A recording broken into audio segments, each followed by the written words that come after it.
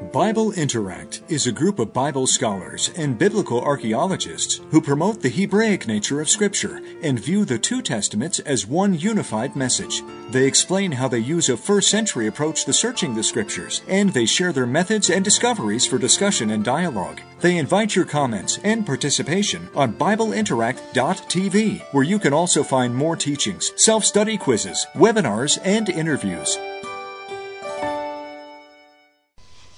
Shalom, I am Dr. Ann Davis of Bible Interact. This is the second in a series of teachings that I am doing on the remnant. In the first session, we looked at the relationship between God and the children of Israel, and we found that God refers to himself as their Father and calls the children of Israel his firstborn son. Now, the citation about the firstborn son is in Exodus 4:22, and God says, Israel is my son, my firstborn. But that is in the singular. So the question is, who is the firstborn son if it's in the singular? But the Hebrew text is exquisite by its artistic nature. There's a literary device that employs a contrast between Israel is my son, my firstborn in the singular, and always after that it's always in the plural. So after this Exodus 4:22, when God says Israel is my firstborn son, he says repeatedly, let my people go so they may worship me. And let the people go. And the three times the narrative identifies the people as the Israelites. Never again after Exodus 4:22 does God declare, let my son go so he may worship me. Israel is my firstborn son, let my son go. So this is a Hebrew artistic parallelism for emphasis by a contrast of terms that equates my son Israel with my people, the Israelites, the children of Israel. Now, what we have then is God, who is the father to all the children of Israel, and all the children of Israel are God's firstborn son. What I want to do now is I want to take a look at the inheritance of the birthright. The firstborn son was entitled to a special inheritance called the birthright just because he was born first. And there are 6 characteristics of that inheritance that I want to share with you. Now, just because a Jew is born to this special birthright doesn't mean he's going to inherit it, because he has to prove that he is worthy of this leadership position. You'll see in these 6 characteristics that they're all leading towards some kind of a leadership position. And in a later session, I will talk about the ones who are not Jews, but they belong to God by their faith in Yeshua. And there will also be a remnant out of those Christian believers, and they will be entitled to this inheritance of the birthright if they show these leadership qualities. So what we're going to do now is we're going to look at the nature of the inheritance by the firstborn son who is worthy to inherit the birthright. And keep in mind that those who are worthy to inherit the birthright are going to become a remnant. We'll see that in a later session. All right, let's start in Deuteronomy 21:17. And we see here a clear indication of one of the aspects of the inheritance of the birthright. It's a double portion of inheritance. All the other sons get a single portion, but the son who will inherit the birthright is going to get a double portion. And I always explain that's not extra presents under the Christmas tree. That is a double portion to enable the firstborn son to carry out a demanding leadership role. And in Deuteronomy, what we see is that if a man has 2 wives, and he loves one wife and he doesn't love the other wife, and that reminds us of Jacob with Rachel and Leah, but this is coming in Deuteronomy, and so it's one of the laws here that if a man has 2 wives and he loves one and he loves the other, and if the firstborn belongs to the unloved wife, he cannot be dispossessed from his birthright just because he belongs to the unloved wife. He is entitled to that birthright. And in verse 17, the father shall acknowledge the firstborn, the son of the unloved, by giving him a double portion of all that he has. So this double portion of the inheritance is characteristic of the birthright. And this passage goes on to something very interesting that we'll take up at the end of this session. For he is the beginning of his father's strength. And we'll take that up in a minute. To him belongs the right of the firstborn. So one of the things that the firstborn gets is a double portion of the inheritance. The next thing he gets is a special blessing. You remember the story of the twin sons, Esau and Jacob, Esav and Yaakov. Esau was born first. He was entitled to the birthright, but he was very hungry, and he came in and he was ready to die. You see, to be worthy of the birthright, you have to serve unto death, or be prepared to serve unto death. And Esau was not. He was ready to die. He said, I'm going to die if I don't get food. And he said to his twin brother, who was born second, to Jacob, give me that food, otherwise I'm going to die. And so Jacob said, well, I'll sell it to you. I'll sell you this food. I'll sell it for your birthright.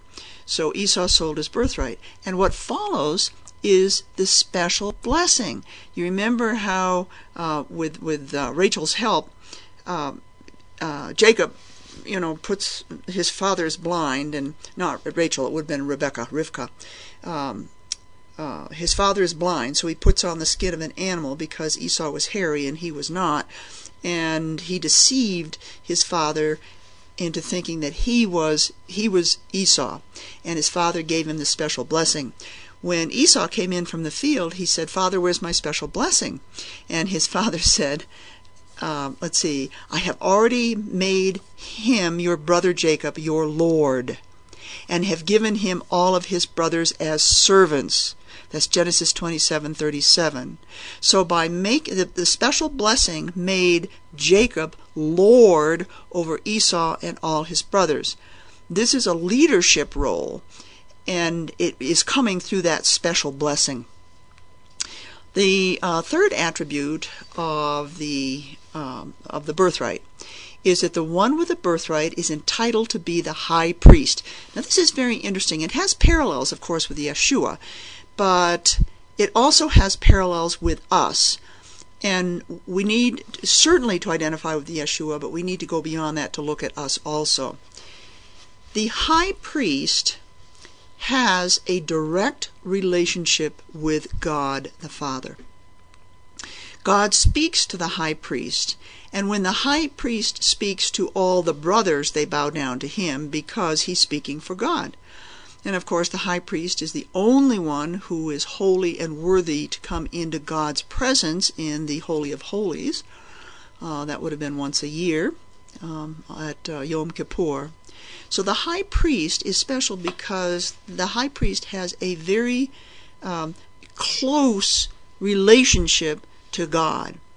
So the high priest speaks for God because God speaks directly to him. The high priest can go into the presence of God. And so we have three attributes to the birthright. One is the double portion, the next is the special blessing, and the third is the high priest. Now, I want to take you into something in Exodus which is interesting. The Jewish sages have drawn a conclusion about this verse, and of course they make the conclusion from Scripture, but I first discovered it in the Talmud. But then I subsequently went to Scripture, of course, to verify it, which is what the Talmud wants you to do, by the way. But let me explain this to you. So in addition to a special blessing and a double portion of land and possessions, the firstborn served as the high priest of his clan. Regarding this priestly office, the Jewish sages later commented on Exodus 24, chapter 24, verse 5. Now this verse says that Moses sent young men, the Hebrew is Na'arei B'nei Yisrael, sent young men of the people of Israel who offered burnt offerings and sacrificed oxen as offerings of well-being to the Lord. Now this is not all the adult men of Israel who are offering these sacrifices. These are the priests. But who are the priests? Because at this time in the wilderness they didn't have priests. So what did they have? This was before the golden when the tribe of Leviticus was made priests. This is before that time. So who would have been qualified to offer the burnt offerings? And based on how Na'arei is used in the Hebrew Scriptures, the sages concluded that these young men were firstborn sons, leaders of their clans and tribes, and that the firstborn sons were performing sacrificial service until the construction of the tabernacle and the substitution of the Levites as the priestly class. Now, this word na'ar and na'arei is the noun, which it means a young man, but if you go into Scripture and see how it is used, the context in which it is used, it also is used as young men who are loyal servants and retainers to the king. And this is why the Jewish sages concluded that these were the firstborn, because the firstborn has to be worthy of that leadership role. The firstborn must be obedient, they must be loyal to the Lord God, they must be servants, they must serve the Lord God.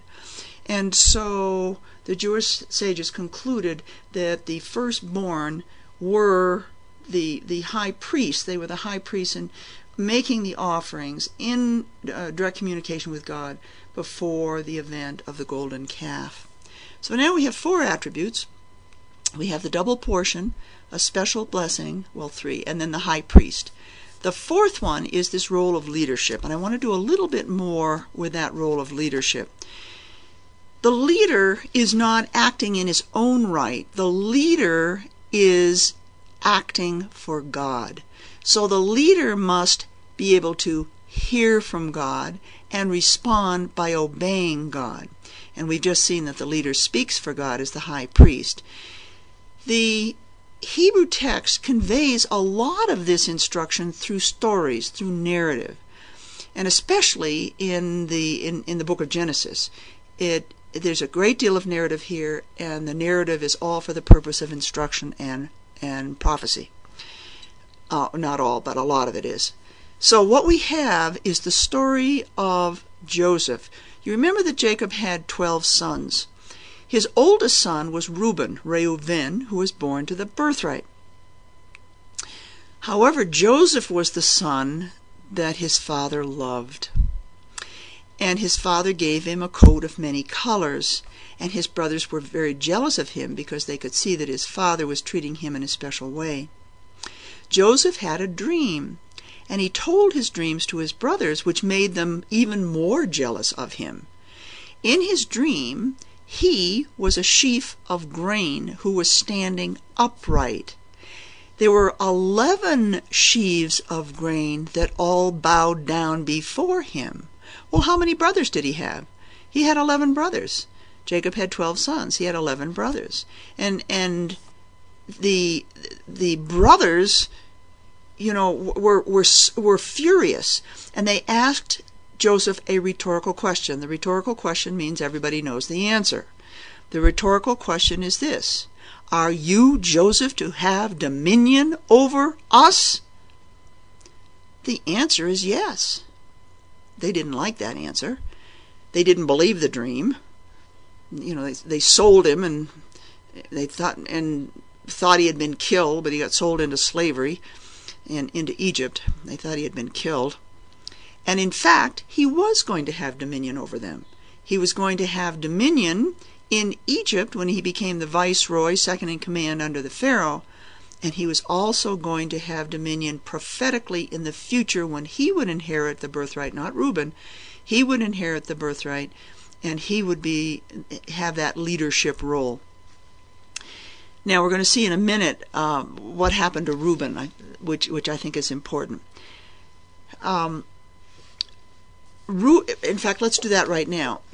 What we see here is that it's in, I think it's 2 Chronicles chapter 5, and it says that Reuben defiled his father's bed, and the birthright was given was taken away from Reuben and given to Joseph. I am going to do a little bit more with that in just a minute, but I wanted to explain that so you could see. So this leadership role is one of the attributes of the birthright, because the one with the birthright had this special leadership role.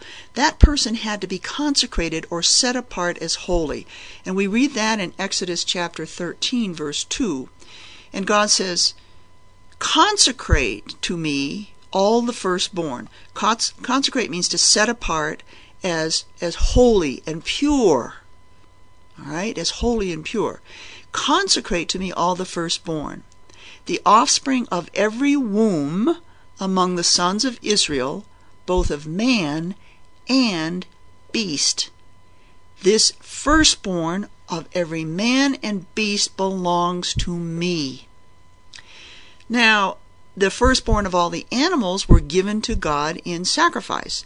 They had to be the firstborn, they had to be unblemished, they had to be pure, they had to be holy. And they were given to God as a gift, and God could smell that sweet aroma that floated up to him, because you could only give that gift if you came in a holy condition.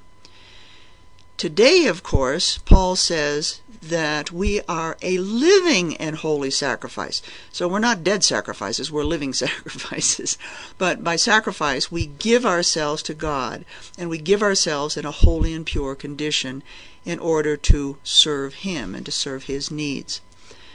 So the firstborn is going to have a leadership position, but that leadership position they had to be consecrated, set apart as holy. Now, another very interesting thing here is that the firstborn was given to God, and the animals were sacrificed. They were dead sacrifices. But the firstborn of the children of Israel had to be redeemed. Redeem means to rescue. They're rescued from death. They're rescued from the death of that sacrifice. And we read in Exodus chapter 13, verse 15, "I sacrifice to the Lord every male that first opens the womb." So every firstborn animal was given to God. But, and that but is always going to show the contrast, but every firstborn of my sons I redeem. And in fact, there was a special ceremony to redeem the firstborn son that is still practiced by Orthodox Jews today. You see, on the 7th day the son was circumcised, but on the 30th day he was redeemed from the death that is required of the firstborn, which is given to God. So he's given to God as a living offering, not as a dead offering. That ceremony today, when the firstborn son is 30 days old, is called Pidyon Haben. It's still practiced among Orthodox Jews today. So now what do we have? We have the double portion, a special blessing. We have the one with the birthright will become the high priest of his clan or tribe. We have the one with the birthright assuming a leadership position, but in that leadership position, he must be holy and pure. He must be worthy to submit to God, to obey God, and to emerge as the leader of God's people by his submission, humility, and obedience. Now what I want to do is to go back to what we did in that double portion in Deuteronomy 21, which was interesting, because it said not only should the one with the birthright get a double portion, but also he is the beginning of his father's strength. This very same phrase, the beginning of my strength, appears again when Jacob is giving blessings to his 12 sons. And the first blessing goes to Reuben because Reuben was the firstborn. So Reuben was the one who was entitled to the birthright. But we remember that Reuben was not worthy. He defiled his father's bed, and the birthright had been given to Joseph. In this blessing, what we get, it's 2 verses, if you want to turn to it. It's in Genesis 49, verses 3 and 4. Verse 3 is going to give all the attributes of the birthright. Reuben was born to the birthright. He was born to these things. Then, in verse 4, it's as if a stone falls off a cliff, because it's going to describe his actual nature, which led to his loss of the birthright because he was not worthy of that leadership role. So, in Genesis 49, verse 3, we start, Reuben, you are my firstborn. My might, and that word is power. You have my power. You and this is Jacob is talking, but he's speaking for God. You have the power of God. As the firstborn and title of the birthright, God has given you his power. And you were the beginning of my strength. That's that same phrase. I read an interesting article by a linguist of biblical Hebrew who carefully examined this phrase. And he suggests that the beginning of my strength is the beginning of procreative power. In other words, the one with a birthright is going to bear abundant seed. We remember in the Genesis story how the patriarchs, their descendants were going to be like the stars in the sky and the sand on the seashore. They were going to have abundant seed. But stop and think for a minute. The ones who inherit the birthright they're the leaders. They're the righteous ones. They're the ones who have humbled themselves in obedience. They're the ones who have made themselves servants for God. And they are the ones whose seed will be abundant. As they are righteous, so their seed will be righteous. I think this is pointing to something that's going to happen in the future. And I only get little glimpses of it, but I'm working on it. But the beginning of my strength is the beginning of my procreative power. And that procreative power is an abundance of righteous descendants. And then it continues, preeminent in dignity and preeminent in power. Now, the ancient ear would have heard the repetition of preeminent. It's been translated into English, and there's no way you're going to understand it. In fact, when I was working on this passage, I saw it for the first time. I went back to the Hebrew and I saw it for the first time. I had been in the Hebrew before, but I had never noticed it. Preeminent is yeter, which comes from the verbal root yatar, which is one of the 2 Hebrew words used for the remnant. It means to remain or to be excess. In other words, if you fill up to the top and you have even more, that's the excess. Now, it has come to mean preeminent because if you fill up to the top and keep flowing, you are preeminent.